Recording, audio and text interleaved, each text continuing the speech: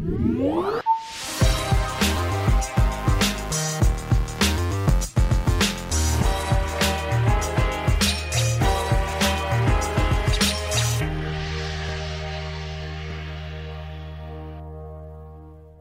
up, everyone? Welcome to episode 21 of Preloaded, the podcast dedicated to previewing and talking about all of the biggest and most exciting upcoming video games. My name is Josh Finderup, and I'm joined as always by the other half of Preloaded, Jackson Vanover. How are you doing this week, Jackson? I'm doing great, Josh. We just got a whirlwind of news, so I'm excited to dive in. Yeah, we initially got some Gotham Knights news, which is exciting, but then Lucasfilm dropped quite the bomb on us. We got what might be one of the biggest stories of the year. We'll have to wait and see, but lots of exciting stuff there. We're also going to talk about our most anticipated games of 2021. So you'll want to stay tuned for all of that, but first, you can catch Preloaded. We post the video versions over on our YouTube channels. I'm Quest Mode on YouTube, and Jackson is JV, Jayvee.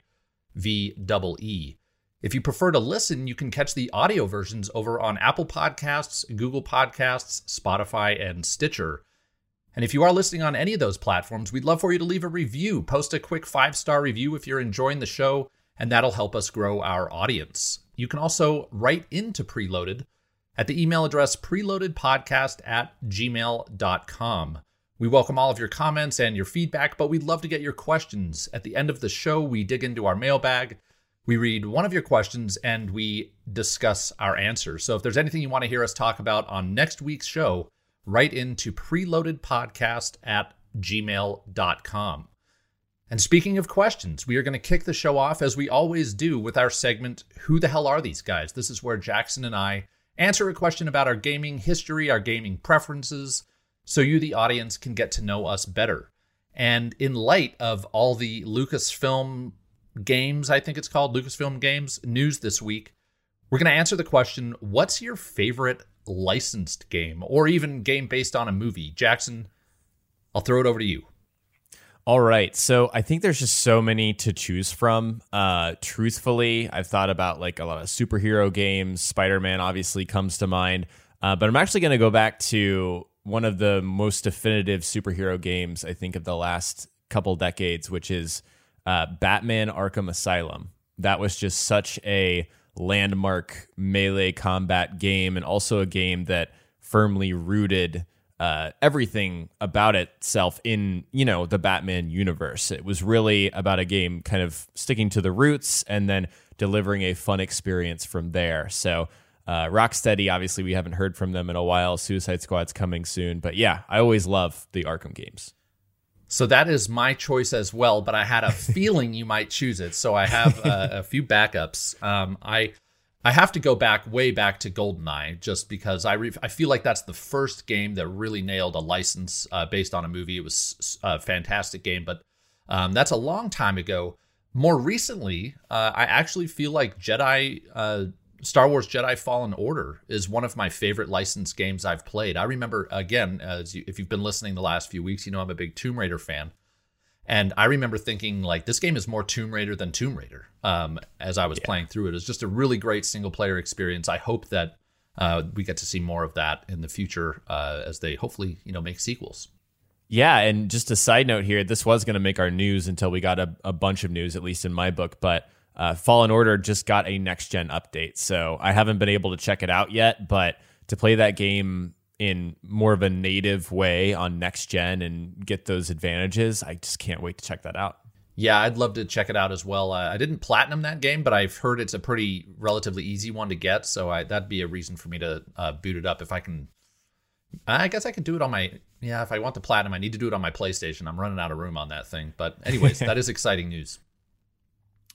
So moving on, we are going to get into our Out This Week segment, where we look at all the games coming out the week that we post the podcast, or rather the week following. We post on Friday, so this will be the following Monday through Friday. And we've got the first big game of the year coming out on January 20th is Hitman 3. This comes out for PlayStation 5, Xbox Series X and S, PlayStation 4, Xbox One, Stadia, PC, and then later on at some point there's a Switch streaming release. So this is on everything. And yes. very excited for Hitman 3. I've been replaying some of the levels from Hitman and Hitman 2. Can't wait for this. And then finally, Ride 4 comes out for PlayStation 5 and Xbox Series S on January 21st. And when I see these listings that come out for next gen only, I'm assuming this is already out for current gen, but I don't know that for sure. Yeah, I'm not 100% sure either. Ride 4, I think, is a more niche game. I'm not sure many people listening actually are interested in it. Could be wrong there. But yeah, Hitman 3, absolutely on my radar. Both you and I made content for it. I'm also replaying some legacy levels on Hitman 2, so really hyped for that. Yeah, we'll hopefully be talking about that in our What We're Playing segment in either next week or the week after. I'm not sure how that'll play out. But anyways... we are now going to look at our review roundup. After we look at the games coming out, we look at the games that came out and see what review scores they're getting. It's still pretty quiet on the release front, but Scott Pilgrim vs. the World, the game complete edition, did come out. This is the remaster of the beat 'em up that everybody loved from, I think it might be like a decade ago, but it is getting great reviews. Critic average of 80% and a recommended score of 76%. And then since we're pretty quiet on the review front, we wanted to kind of take a look back at Cyberpunk and see how it's faring, because its reviews did get significantly more negative as time went on. Right now, it's sitting at a critic average of 76% and a recommended score of 62%. And if you recall, when we first looked at this, it was, I think both were in the high 90 or low 90s, high 80s. So it's definitely taken a hit with all the publicity, and now that people know what the game actually is and how it plays. Any thoughts here, Jackson? Oh, just not super long here. Cyberpunk is just a tough situation. I do like definitely a lot of parts of this game, but if you guys watched our last episode, you know that Josh was more of a fan in the end than I was of the experience. I think these scores are more than fair considering how it released, and I'm never going to be a person that roots against a game getting better. And I think it will get better, and that's the only place it can go. It can only go up in terms of review scores. I think from this point, we obviously saw it go down because of the publicity, like Josh said. But from here on out, I expect that it will be a better game. Yeah, I would expect this is maybe the bottom for it, but you're right on. I did really enjoy the gameplay. If I were scoring gameplay only, I'd give it much higher than a 76%. But given everything that's wrong with this game, which is a lot, I think that this is a fair score. So that is our review roundup. Next, we have our big news segment, but we are going to take a break before then. We'll be back in just a second. And we're back. We are now going to get into the week in previews. This is where Jackson and I look at the top 5 news headlines of the week that have to do with all the games coming out in the near and sometimes not so near future. And this week, we're definitely going to be talking about games that are in the distant future, because we got a huge announcement from Disney and Lucasfilm, who announced that all Star Wars games from here on out, as far as I understand this announcement, are going to be published underneath the new banner of Lucasfilm Games. So this is a big deal because prior to this, Electronic Arts had an exclusivity deal with Disney where they were publishing every single Star Wars game. And that has been going on since 2013. And just to add some context here, in a blog post on StarWars.com, Lucasfilm Games Vice President Douglas Riley was quoted as saying, "We've got a lot of stuff we're ready to start sharing with fans because we've been working quietly behind the scenes for a while now, waiting for this moment." And then he went on to say, "We're looking to work with the best-in-class teams that can make great games across all of our IP." And he was not lying, because so this happened on Monday, and then on Tuesday, just a day after, we got the announcement that Bethesda, with Machine Games, their studio Machine Games, which, if you don't know, is the developer of the Wolfenstein games, is working on a new Indiana Jones game. And they released a very short trailer, a teaser really, on Twitter that is just like a shot of some kind of Indiana Jones, I don't know what you would call it, paraphernalia, and like, his hat. Maps and binoculars, some, Indiana Jones stuff. Yeah, and then it had the like a hint of the Indiana Jones theme in the background, and then we hear the crack of the whip at the end. And really cool way to tease this IP, but it does sound like it's a very long ways off. And yeah, I mean, before I get into it, Jackson, do you have any thoughts on just this branding shift and the Lucasfilm announcement, and then the Indiana Jones game? Yeah, so for these Lucasfilm games, I think for a while now, it's kind of been common within our larger gaming community that EA is not doing a good enough job. And this, I hesitate to say that this is an exact result of that. We'll talk more about EA's role going future in a second, or going, forward into the future. But yeah, this is very exciting, and it's very in line with all of the insane Star Wars like shows and movies and the other announcements that we've gotten recently. So it seems like Lucasfilm is finally firing on all gears and taking full advantage of the IP, because we've only been shown that Star Wars is just massive and it needs something like this. Yeah, absolutely. It reminds me of what Marvel Games is doing, where they're kind of dishing out their IP to different developers, Crystal Dynamics, Sony, and others. And also what Sony themselves have done with their first-party studios. You're absolutely right. Star Wars alone is big enough that it requires, multiple projects simultaneously, along with Indiana Jones and whatever else. I don't know if Lucasfilm has anything else, but definitely good that they're able to dish this out to multiple studios at their discretion, rather than having EA do it within a limited group of developers.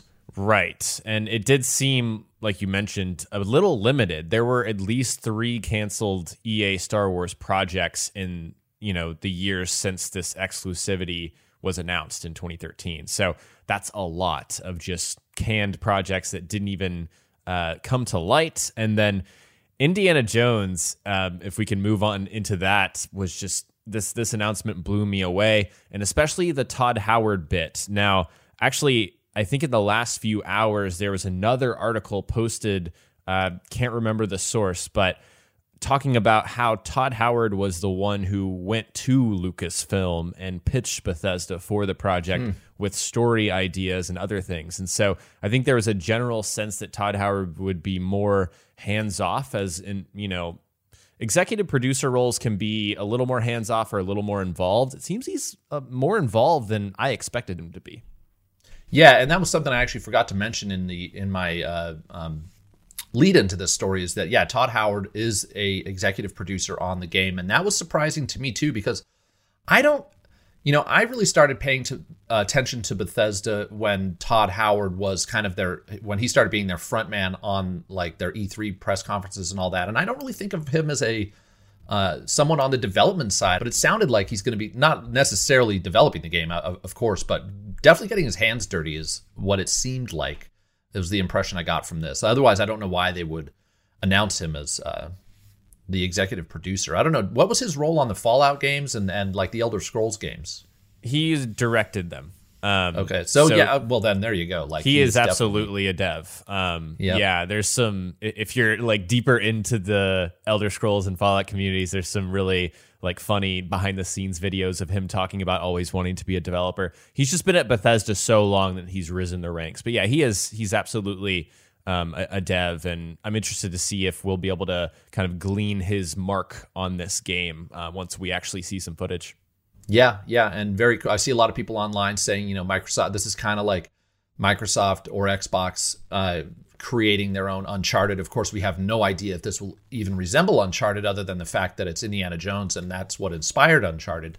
But it is kind of cool for me, being both a Tomb Raider and Uncharted fan, that with those games seemingly kind of taking or being put on the back burner, that now we have a really big budget, story-driven adventure, archaeology-focused game. I'm really excited about it, and I love the Wolfenstein games.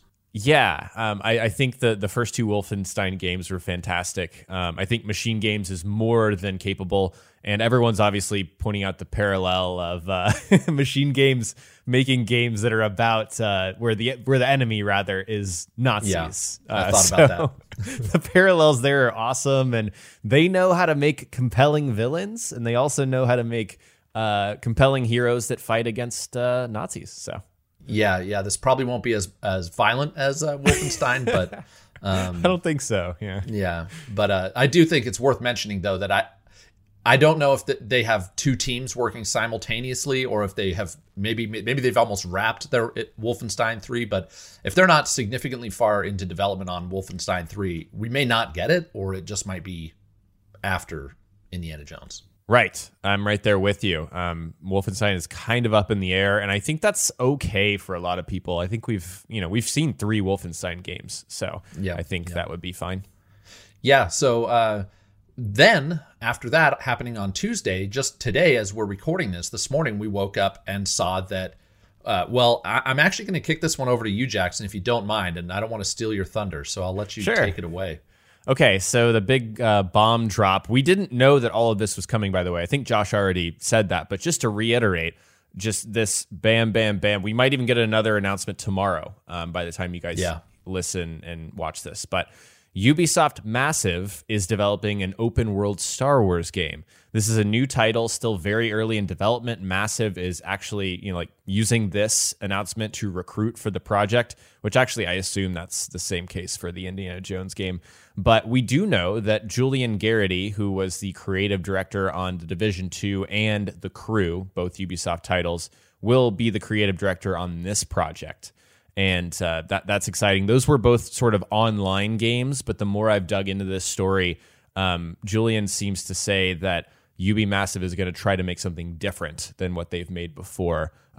It's easy to read into that. We don't know really details there, but some things we do know is that the game will use the Snowdrop engine, which is UB Massive's engine. They used it for The Division, but also games like Mario plus Rabbids Kingdom Battle and the newest South Park RPG Fractured But Whole. So I know you got to give that like pause between but and whole. Yeah. So it's a very versatile engine, is basically what I'm trying to say there.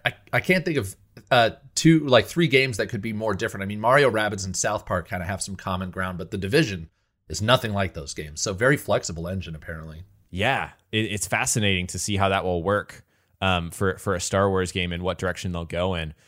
We don't have any specific details about characters or settings within the Star Wars universe. A lot of people have been throwing around like a Mando game, which I think would be brilliant. We've had canceled projects, Star Wars projects like Star Wars 1313. I don't know if you're familiar with that, Josh. It was like a bounty hunter game that looked awesome.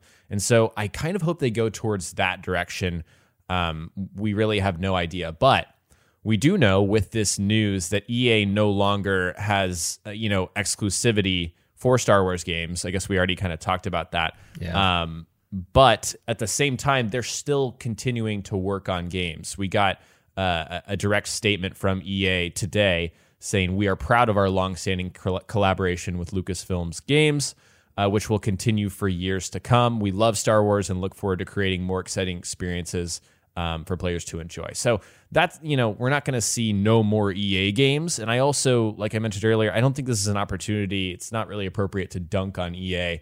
They definitely had some missteps, but Josh, I've been playing Battlefront 2. We'll talk about this later. And that game has come a long way from the absolute depths that it was in when it came out. And then Jedi Fallen Order. I mean, Squadrons is fun too. They really have turned the corner on games. So I'm looking forward to future EA Star Wars games. Yeah, me too. I haven't dipped my toes back into Battlefront. That's one of the few multiplayer focused games I did play last gen, and I just remember how beautiful it looked, but it did lose me pretty quick. But I've heard that it's much better, and I picked up Star Wars Squadrons. I plan on playing that at some point, and I think EA has done a good job with this. Though I'm super excited for whatever this ends up being. The Division 2 I think of as maybe this. It seems to me, I didn't dig as deep as you did, but on the surface, it does look like this is likely to be a live service game. But, they did say they're hoping to make something different. Nonetheless, The Division 2 is probably, as far as I can recall, had the smoothest launch of any live service game, like big, huge live service game of the previous, 5 to 10 years. Right. So they're definitely, and even the crew, I don't think that game reviewed, spectacularly, but I don't recall any technical issues or any people saying like, oh, this game is broken in any way. So it seems like Ubisoft Massive does have that genre covered pretty well. But right. I'm with you. I kind of hope they go in a direction more of like Star Wars 1313 or even, a Jedi Fallen Order. Of course, they don't want to cannibalize that series, but seeing what they could do with something more along those lines would be. Wait, was Star Wars 1313? There was another canceled big multiplayer project, the one that was being produced by Visceral Games, I think, or was that 1313? Oh man, I'm not sure. I think Amy Hennig was at the head of a Star Wars project that got canned.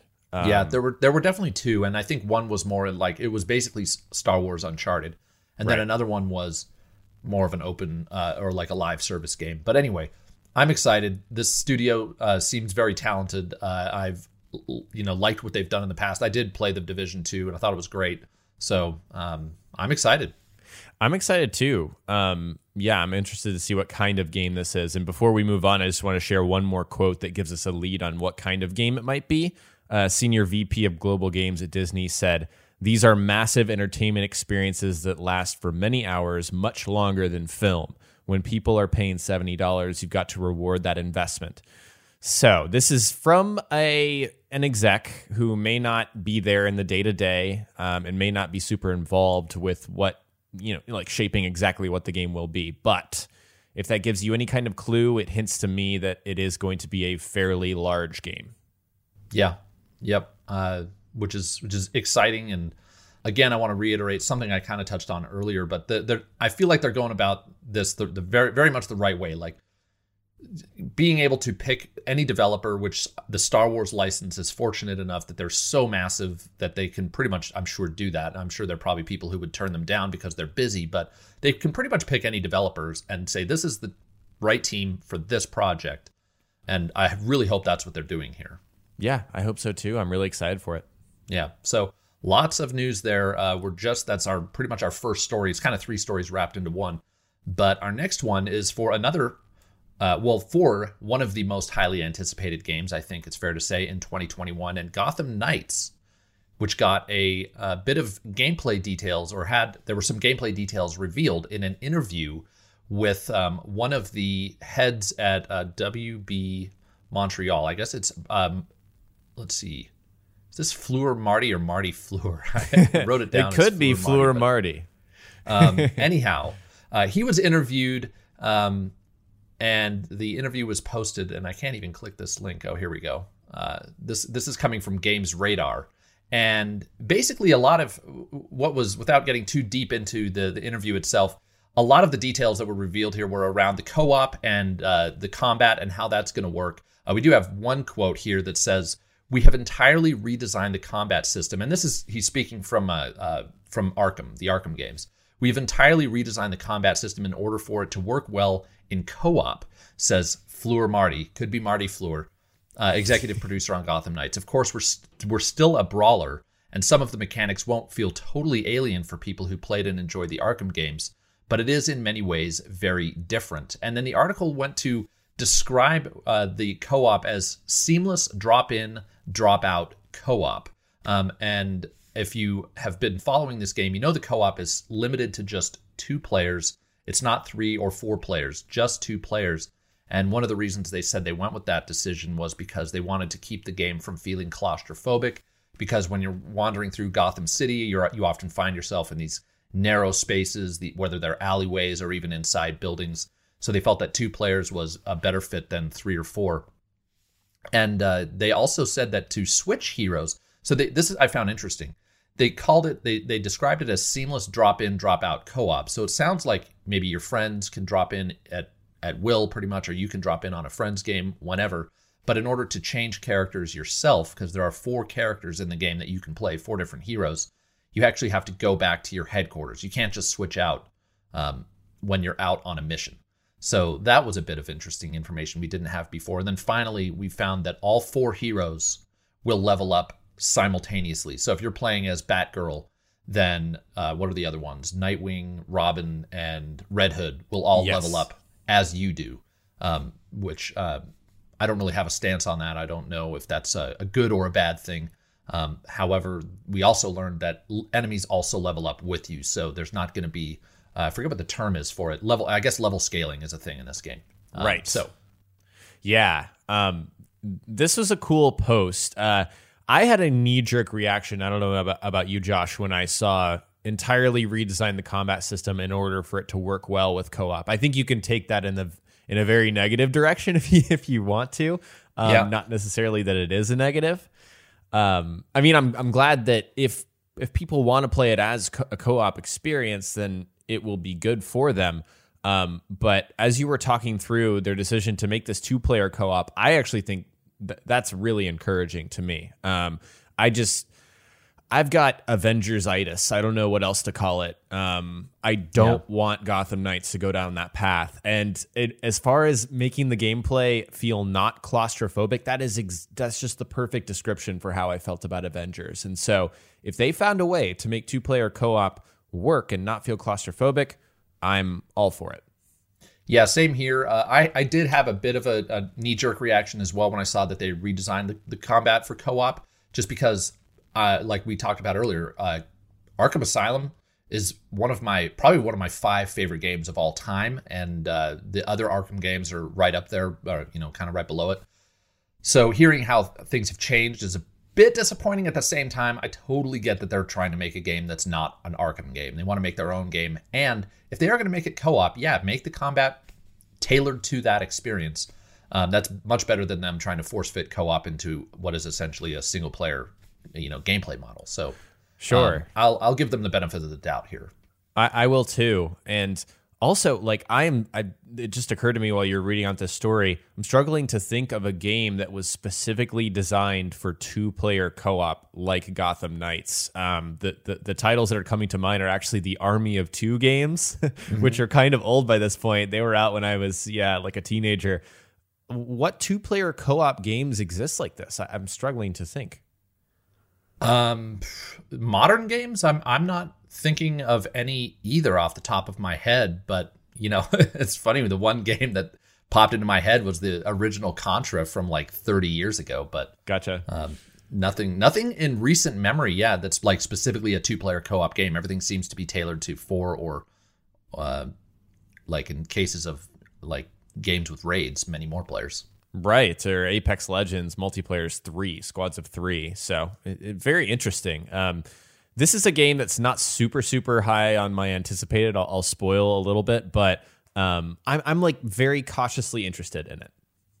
Yeah, it goes up and down on my anticipation scale. Sometimes I'm like, just the fact that it's a game set in that universe, the Gotham City / Arkham universe, makes me super excited for it. But yeah, the direction, I really wish this was just a dedicated single player game, not going to lie. Yeah. But I do think the gameplay they've showed looks great, and I'm excited. I thought Arkham, the other game that WB Montreal has made, Arkham Origins, while it definitely doesn't hold up to the other Arkham games, it's still a fantastic game, and this is clearly a talented developer. So I'm still pretty excited. Yeah, I'm excited too. Alrighty, so moving on. After Gotham Knights, we did get a sizzle reel at CES. I think kind of quietly. I didn't really realize that CES was happening. I'm so used to these shows just not going on. And of course, it wasn't like an in-person thing. I believe it was all online. But Sony had a big segment at CES, and within that segment, they kind of embedded this sizzle reel for a bunch of their games. And at the end of that trailer, there was once again, one of those title cards. They've been doing this. This is kind of, I guess, how they release their release dates now. A title card had a bunch of release windows for all their exclusives. And I'm going to go down the list. This isn't everything, but this is all the stuff that was unknown. This is new information, I guess I should say that. So Kena, Bridge of Spirits, is now releasing, we know, in March of 2021. Solar Ash, which is the indie game developed by the guys and gals who made Hyper Light Drifter. That's coming out in June of 2021. Little Devil Inside, which is like a story-focused narrative. No, actually, I don't know what Little Devil Inside is. I'm not gonna speak on something I don't know what it is. That's coming July 2021, but it is an indie game, I'm pretty sure. Ghostwire Tokyo from Bethesda. That's coming in October of 2021. Stray, the awesome-looking game where you get to play a cat. That's coming out in October of 2021 as well. Ratchet and Clank Rift Apart. This is interesting. Now only says 2021. I believe the last time we saw one of these release windows for that game, it said first half of 2021. So very interesting there. Horizon Forbidden West 2021, just across the board. We don't know when that game is coming other than this year. Project Athia or Athia is January 2022, so a year out. But we now have a pretty specific release window for that game. And then Pragmata, which if you don't recall, that was revealed in the PlayStation reveal event. It's this really weird-looking sci-fi game where you apparently go to space and there's a cat in it. And that's coming out now in 2023, which was delayed from 2022. So anything here catch you by surprise, Jackson? Yes. I think I criticized them last time. I'm going to do it again. Why is this the way that you're announcing release dates at the very end of your title card? Anyways, Kenna, very excited for that game. There's a lot of little indie games interspersed through here that I'm excited for. I'm mostly excited to just get more games on next gen, more next gen experiences. That's really exciting to me. Ghostwire is still more of an unknown to me. I'm very into it, but it's interesting. Yeah, that's coming out October. Ratchet and Clank Rift Apart is so shocking to me that they've backed off of that first half promise. So that signals to me, gosh, maybe this is an August game. I was thinking it was going to be like a March or May game or April, or, around that spring timeline there. Horizon Forbidden West, though, that's not surprising to me. I think that game, they are really going to wait until it's absolutely ready. Of course, you always want to release your game before Black Friday. So I expect Horizon to be a big game for the holiday season this year. Yeah. God of War is not on this list, Yep. which I thought was very suspect, that they don't even want to put a date on that thing. I was kind of expecting that. I don't know if that was unrealistic or not, but that stuck out in my mind. Yeah, I'm sure that they probably knew people were going to point that out, that God of War wasn't on this list. That did occur to me as well, but I still think I mentioned it on a show, and maybe you did too, that seems like of all the games lined up for 2021, that's one that might slip. So, But yeah, it's still looking like Sony is going to have a banger of a year. If most of these games come out. Even some of these more indie games, I think, look fantastic. Yeah, Kenna, and then Stray looks really cool. And what was the other one I was seeing? Oh, Solar Ash, just because of Hyper Light Drifter being one of the best reviewed, indie games of the last 5 or 10 years. I don't know when that game came out, but they clearly have some skill over there at that studio. So it's going to be interesting and fun to watch as these games are released. Yeah, it will be. One more thing I just thought of, Deathloop. I know we have an exact release date for Deathloop, but it's kind of weird that it wasn't in this trailer. I don't think it's anything to look into, though.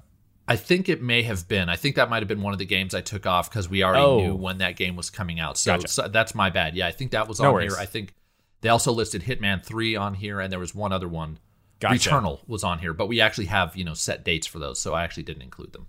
I think I'm revealing the fact that I did not watch this sizzle trailer before we hopped on the podcast. You could have watched it and still not known because it's literally fine print that shows for like 4 seconds at the end of the trailer. So gotcha. Anyways, very cool that we got some release dates. Release windows 2021 is taking shape finally. And speaking of, we got a bunch of new gameplay details and new gameplay videos for one of the PlayStation exclusives that we just mentioned, Returnal. And they put this really detailed blog post up on the PlayStation blog where they talked about actual gameplay. And they did reveal a gameplay trailer for the combat of this game. And I highly recommend you go and watch it. If you're into roguelites, this game looks amazing. If you're not into roguelites, you might not be into it. But the gameplay trailer just really looks good. So here's some of the details. The environments are going to be procedurally generated. There are going to be 10 base weapons and 90 weapon traits or variants that will modify your weapons. And these are like things that you'll pick up on each run. And, as you die, you'll lose your variants and you'll have to find new ones on your next run. Weapons have an alt fire mode that's randomly assigned at the beginning of your run, and that's going to take advantage of the dual sense, where you pull halfway down on L2 and then squeeze it all the way down to fire your alt fire mode. Celine, she's the main character of the game, can only hold one weapon at a time, so you have to be very careful about what you choose to fight with. And then on death, you lose most abilities, but some do persist, which is similar to a lot of really great roguelites, Dead Cells or Rogue Legacy, if you've played those games, and I'm sure there are many others that do the same thing. And let's see. One of these abilities that will persist is a tracker that rewards a new permanent item. I forget what this item did. Did they actually...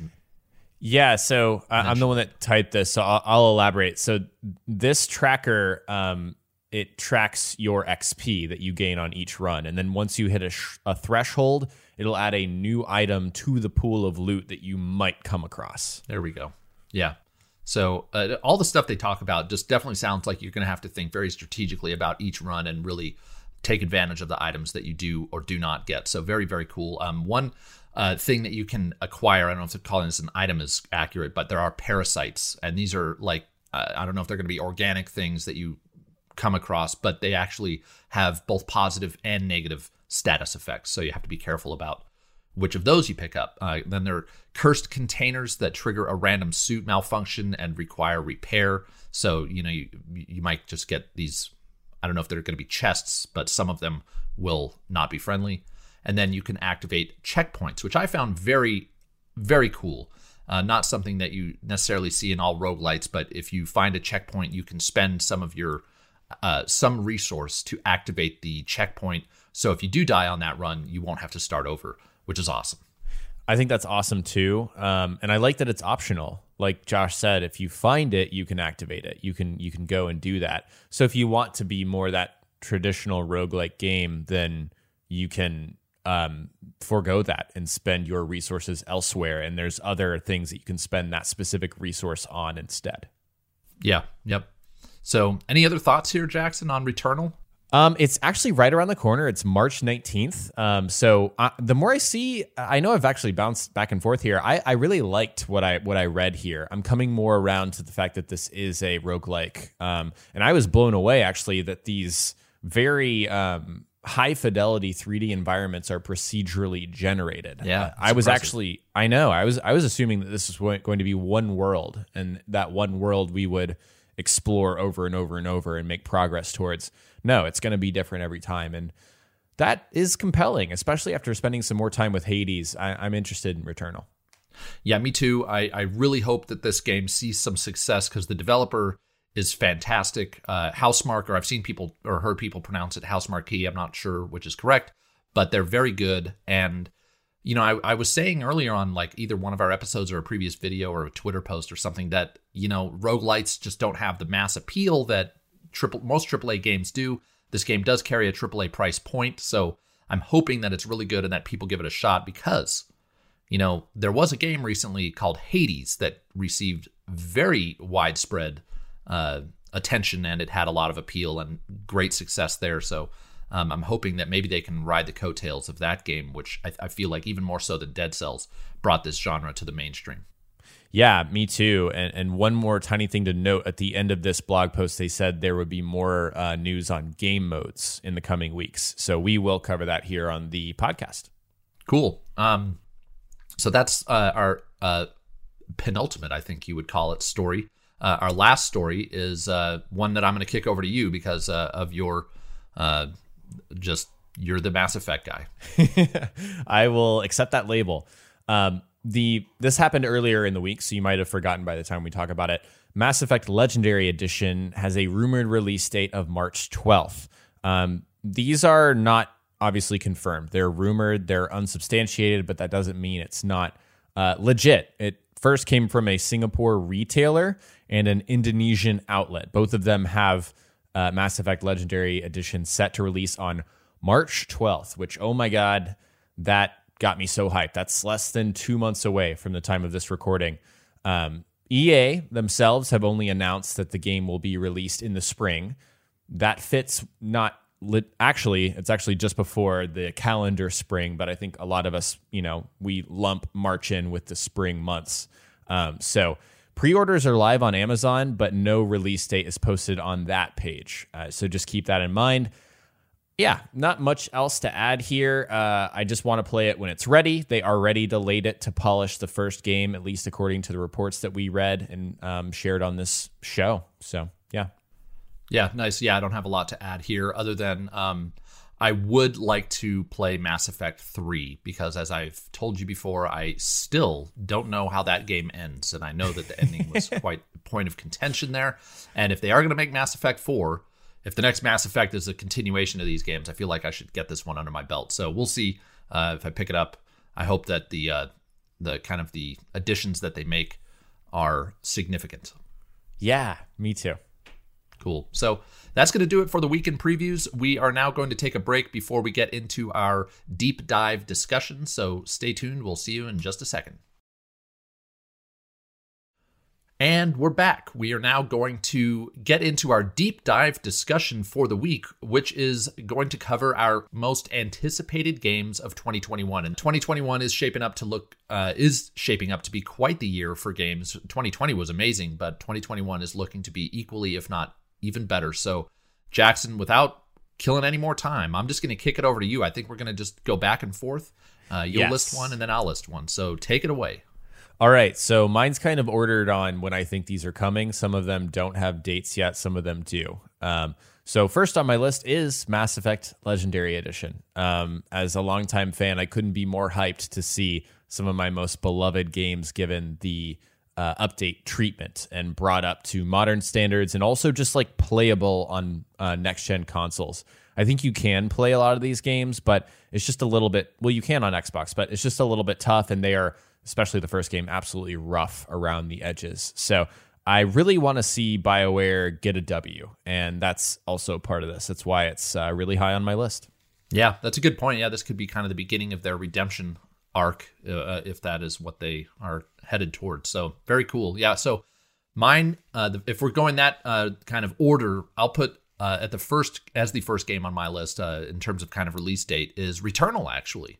Now, this is a game that normally I probably wouldn't have on my most anticipated, but just because I loved Resogun so much, which is from the same developer, if they can match that level of kind of addictive gameplay and rewarding gameplay, then this is going to be a game that I'll spend a lot of time with.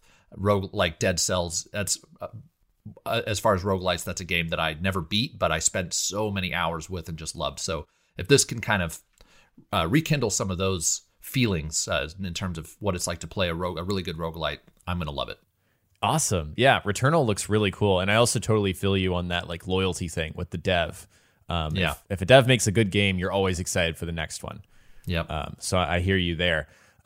Number 2 for me in terms of release date is it's not really a roguelike, but it kind of presents itself as one, and it's Deathloop. Deathloop is slated to come out May, and I have always just been fascinated with Arcane games. I think I've talked about it in our last episode, where I just think they make very quality stuff. It's very artistically striking visually, and the whole thing about being stuck in a Groundhog Day loop and having to solve like a mystery and having 8 targets, it's just brimming with style and flavor, and that's the kind of game that I really appreciate. So there's Deathloop from me. Yeah, well, my number 4 is Deathloop as well. I cannot wait for this game. In terms of actually my level of anticipation, it might be at the top of my list for pretty much the reasons you just said. I just love the idea of, I haven't, again, we'll get into what I've been playing, but I haven't really completed, we'll say, an Arcane game. And but I know their games are fantastic, and this looks, like you said, it's kind of like one giant big puzzle to solve. This island and this assassination contract. So, yeah, I cannot wait for this game. I just think that it also looks like one of the most unique games of the year. Yeah, I think so too. Yep. So what do you got next? Oh, okay. So next I'll go Ratchet and Clank Rift Apart. This is just as an old school Ratchet and Clank fan and as someone who considers the first 3 games in that series to be some of my childhood favorites. I love Insomniac as a developer. I think everything they do is pretty much fantastic. And keep in mind, they made the Spider-Man games. I mean, those are just smash hit successes and completely different from what they made before. I think they're a very unique dev as well. They've made games like Sunset Overdrive that maybe haven't been commercially successful, but were very kind of pushing forward instead of being very derivative. So with all that said, Rift Apart, I think, is going to take advantage of the PS5 tech in a special way, maybe in a way that we haven't seen or we might not ever see from the PS5 again, because a lot of these tech demo-y feeling games seem to come out towards the beginning of the life cycle of consoles. So with that said, yes, Ratchet & Clank's on my list there. Cool. Ratchet & Clank, actually, surprisingly enough, did not make my list, but that speaks more to how fantastic the year is shaping up to be. I do want to backtrack a little bit, because in terms of release dates, I did put Hitman 3 on my list. And that, again, is one of the games in terms of these games, it's not high on the list, but I am very excited for it. Hitman 3's gameplay, or Hitman's gameplay, the more I play games, the more I love stealth games, and I feel like these are some of the best stealth games. All the options that they give you, the many ways you can go through each level. I'm not one to really replay games or replay levels, except when it comes to Hitman. I replay these levels over and over again, so can't wait to dig in, and it's just next week, so very excited about that. Awesome. Yeah, Hitman's shaping up to be really awesome. Yeah.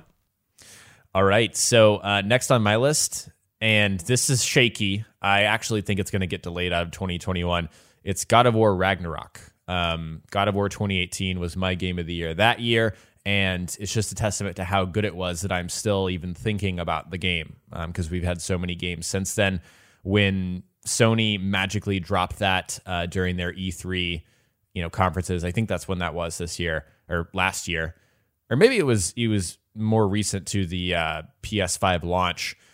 It blew my mind. I was just not expecting something like that this soon. That being said, I don't have extreme confidence that it will come out in 2021, but at the same time, if it does, I'll be very pleasantly surprised. Yeah, I am very excited for that, but it, surprisingly enough, like Ratchet & Clank, didn't make my list, even though I know that's probably near the top for many people. Anyhow, one game that did make my list, which is much smaller in scale, is Kena Bridge of Spirits. I think that this game is going to be just I don't want to call it a hidden gem, because I think it's getting plenty of attention, but it's going to be one of the highlights if it is as good as it looks to me. It's got, like you mentioned last week, kind of that Pikmin feel, which I really like, and just this really polished third-person action-adventure feel as well. I'm really excited. The combat looks cool. The graphics are beautiful, so excited to see how this shapes up, and I'll definitely be getting it day one. Awesome. Yeah, I'm excited for that too. I'm definitely day one on there, even though it's not on my list here. Next up, though, for me, is Horizon Forbidden West. Obviously, the sequel to one of the best new IPs, and one of the best IPs within the PlayStation family, PlayStation Studios games. So, yeah, Forbidden West, I just have sky-high expectations for it. I really do trust Guerrilla to deliver on this game and give us a new adventure for Aloy. Yeah, so I also have Horizon on my list, and I would say in terms of my level of anticipation, it's sitting right behind Deathloop for me. So I'm really looking forward to this game for the reasons you just said. The world was beautiful in Zero Dawn. So excited to see what the locations look like in Forbidden West, and I've said it before, I'll say it again. I think that Zero Dawn had the best combat of any game that I played in of the last generation. Perhaps maybe outside of the From Software games, but just really great combat. So looking forward to seeing what type of beasts we get to take down. I'm really keeping my fingers crossed that we get to fight a robotic T-Rex, but I'm not holding my breath. That would be amazing. That would be awesome. Yeah. I mean, we're on the West Coast, right? If there's T-Rex bones there, maybe cross our fingers. Seriously. So next on my list, actually, I don't even know if this is coming out in 2021, but I had to include it. A lot of rumors have pointed to it being more close than far. Starfield. Starfield is a mystery, but it does feel more and more that Bethesda is positioned to deliver a big Xbox exclusive and new IP from Bethesda to this year, 2021. So If Starfield comes out, we don't know much about it at all, but if it comes out holiday 2021, I wouldn't be shocked, and I'll be very hyped for it. Yeah, that would be kind of like what they did with Fallout 4, where even though they actually revealed that game just point blank and then released it 4 months later, but if the big gameplay reveal came and then they're like, yeah, it's out in November, I could see them doing that. That'd be exciting. Yeah, it worked out last time. Yep. So next on the list for me is a game we've talked about already, Gotham Knights. Again, I'm not really sitting on the edge of my seat waiting for this game, but just the fact that it takes place in that Arkham universe, I believe it's the same universe that they're setting this game in, or just Gotham in general, and it's coming from the same devs as one of the Arkham games. I have to put it on my list. Really hope that the gameplay holds up to those old games. If it does, I'm going to be super into this game.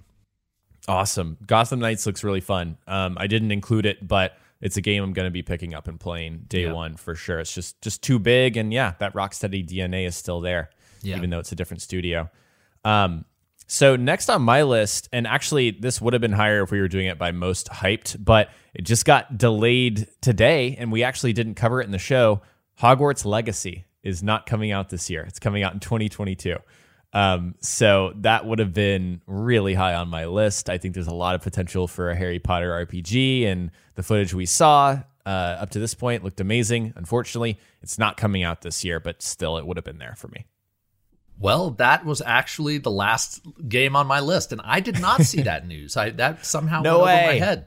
Yeah, that's a major bummer. It was one that I was suspecting might get delayed because we didn't see any actual gameplay, but I've never read a Harry Potter book or seen a Harry Potter movie. I want to read the books before this game comes out because I feel like I would absolutely love them. And the aesthetic of this game, the setting, the fact that it's like a big open world action RPG that seems kind of heavy on the RPG elements, seems like this is a game I'd really like. I haven't mentioned it, but having played through Cyberpunk really got me excited to play more RPGs. So if this is what they're billing it as, I'm really excited for it. Yeah, I am too. I echo everything you said. I have one thing I need to tell you. You need to read those books first off. Yes. My girlfriend's a huge fan, and I've read them. Obviously, I read them as a kid, but I reread them recently, loved them, and also the movies. They're totally worth your time. Yeah, I plan on it before this comes out because I'd like to know what I'm playing before I get into it. Absolutely. So that's it for me. Yeah, I have one more. It's more of an honorable mention. It's Resident Evil Village. I've just been really captivated by the new Resident Evil games, specifically 7 and 2. Not 3 as much. I did have fun with that, but not as much fun as those. So Village is very compelling to me, and I love the kind of aesthetic that they're going for. So yeah, that's definitely on my radar. Nice. So that does it for our most anticipated games of 2021. We would really love to hear what your most anticipated games are. If you have any, please drop them in the comments if you're watching this on YouTube. We'd love to hear from you. And with that, we are going to move on to what we're playing. Jackson, I don't think we've talked about much of what we're playing yet this show. Usually we do, but what have you been playing? So I've been preparing for Hitman 3 by playing Hitman 2, but the legacy levels of Hitman 1. That's complicated if you don't know how that works, but if you do know, you totally know what I'm saying. Yeah. I'm trying to play through Hitman's levels at least once leading up to Hitman 3 just to get the story. I know that the games are meant to be replayed, and I'm definitely going to do that, but I want to do it like with the best version because there's a lot of updates going into those levels with Hitman 3. So I've been going through that. I'm almost at the end of Hitman 1, and then I'll move on to Hitman 2 and hopefully finish that before 3 comes out this next week. And then, interestingly enough, Star Wars Battlefront 2. For some reason, my buddies and I have gotten back into that. We're on a bit of a kick, and it's just a blast. Like it's very chill. It's so fun to just drop in and play a massive battle scenario on Hoth with AT-ATs and get a hero every now and then. It actually does remind me of the classic Battlefront games, where the game really didn't back when it came out. I think it was 2017. So it feels weird to say, but yeah, I've been really loving Battlefront 2. Oh, I've heard some people on Twitter mentioned that game is like a 9 out of 10 after they've really revamped it to be what it is now. So I agree with them. I think it's awesome. yeah, very cool. Well, I have been playing a smattering of games. I don't know if anyone remembers, but one of my New Year's resolutions was to play, or I think both of ours was to play more different games that I normally wouldn't play. So I picked up Mortal Kombat 11 because I want to play a fighting game, and I want to actually find one that I really like enough to maybe, just maybe, get good at. And I'm really enjoying my time with Mortal Kombat 11. The story mode is just bonkers, and it's definitely got a fighting, it seems like the fighting system is deep enough to hold my interest. We'll see how that goes. I'll keep you posted, but very good game. The game is gorgeous too, by the way. So having some fun with that. I did play a little bit of Hitman 2, or Hitman 1 rather. I won't get too deep into that, but gosh, I've been playing so much I have to rack my brain. I finished The Pathless, which I really was high on that game at first, and my enthusiasm did taper off because the first big area of that game is just fantastic, really well done, amazing how the open world unfolds. But then you get in, the game is 4 areas long, and the other 3 areas are basically just carbon copies of the first, and so it just got really repetitive. I still enjoyed it, and it was worth it, but I don't know if I would recommend that game for the full $40 price tag. If it goes on sale, definitely check out The Pathless. It does a lot of interesting stuff, just maybe a little too repetitive for me. And then I downloaded Dirt 5. What the heck? It was on sale, and I downloaded it. I wanted to see what that was like. And it's fun, but so far it's really easy, and I'm not finding much of a challenge there. So we'll see if I continue with that. That's been my week in gaming. Lots of stuff. Yeah, that's a lot of variety, more than I can say I've gotten into. Yeah. Oh, and I forgot to mention I've also been playing. I started Dishonored. So the first one. Oh. Yeah. What do you think? So far, so good. I'm only past the first mission. Okay. But again, since I've been liking stealth games more and more, I really think that if that game evolves into what I think it's going to evolve into after the first level, I think I'm really going to like it. Awesome. Yeah, it's really cool. Dishonored 2, though, man, just takes it to a whole nother level. It really is a big leap between those games, in my opinion. Yeah, visually, it does feel like I'm playing an old game, even though it's been remastered. But it was developed on the Unreal 3 engine, so it's kind of old school. But, I wanted to play the first one because I feel like if I like that game as much as I think, I might want to play both. Right. That's a good point. Anyhow, we are now going to move on to our mailbag. We're running a little long here, but we want to get to one of our reader questions. And this week, MipMap writes in with a great question. Do you think an emphasis on immersion can hurt a game? What comes to mind is the slow animations in Red Dead Redemption 2 for the sake of realism and immersion, since you wouldn't realistically be able to search a body quickly or even move as rapidly as you'd want to for a fluid gameplay experience. Jackson, do you have a point of view on this? So I actually think that it depends. I think it could go either way, and I respect either decision. I think Ghost of Tsushima is a great example. When you're on your horse and you want to pick up like bamboo, for example, you can just pick it up from your horse. That is totally not immersive, not realistic, but it doesn't really hurt the experience. However, I actually was one of the people that loved how slow Red Dead felt, which sounds insane. I'm someone that doesn't want to be slowed down or hindered, but like it's just very within the theme of Red Dead. That's what that experience is. It's very kind of, it unfolds very slowly. And also the animations are just crisp and incredible. I love actually, what Red Dead 2. So to answer your question, I think it can. It's more about the execution, though. Yeah. And I would say it depends on the gamer, because I was one of those that didn't particularly like Red Dead for those exact reasons. I just remember getting into the first cabin you get into and searching I have a tendency to search everything in games. I want to find every little item. And I was just like, if I'm going to be doing this every single time I want to loot somebody, I can't handle this. And then the fact that fast travel didn't open up as quickly as I would have liked in that game. I know you can eventually fast travel. I was right there with you, MipMap. I don't know if you were one of these. I don't know if you say necessarily what your thoughts were, but I was of the mind that, yes, this did hinder the gameplay experience for me, but I completely appreciate that game for what it is. And I I'm super glad that a lot of people loved it as much as Jackson. And I have a friend who would put that probably up as one of his favorite games of all time. So depends on the gamer.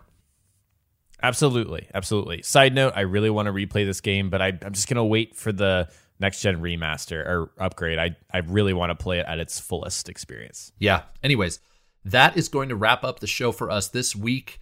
Remember, you can send your comments, your questions, or your feedback to the email address preloadedpodcast@gmail.com. And if you are listening on any of the audio platforms, you can, or we'd love for you rather, to leave us a review, a 5-star review or a written review if you're feeling generous. Did you want to plug anything on your channel, Jackson? I'm going to put out a video really soon. It might actually already be out now about what I wanted or what I expected from Valhalla versus what actually, came to be. So look out for that on my channel soon. Nice. And it's all quiet on my front, but I am working on my next project. It's coming, just might take me a little while per usual for me. And with that, we are going to wrap it up. Thank you so much for listening and watching on YouTube, if that's where you are. Thank you. We'll see you next week. Bye, guys.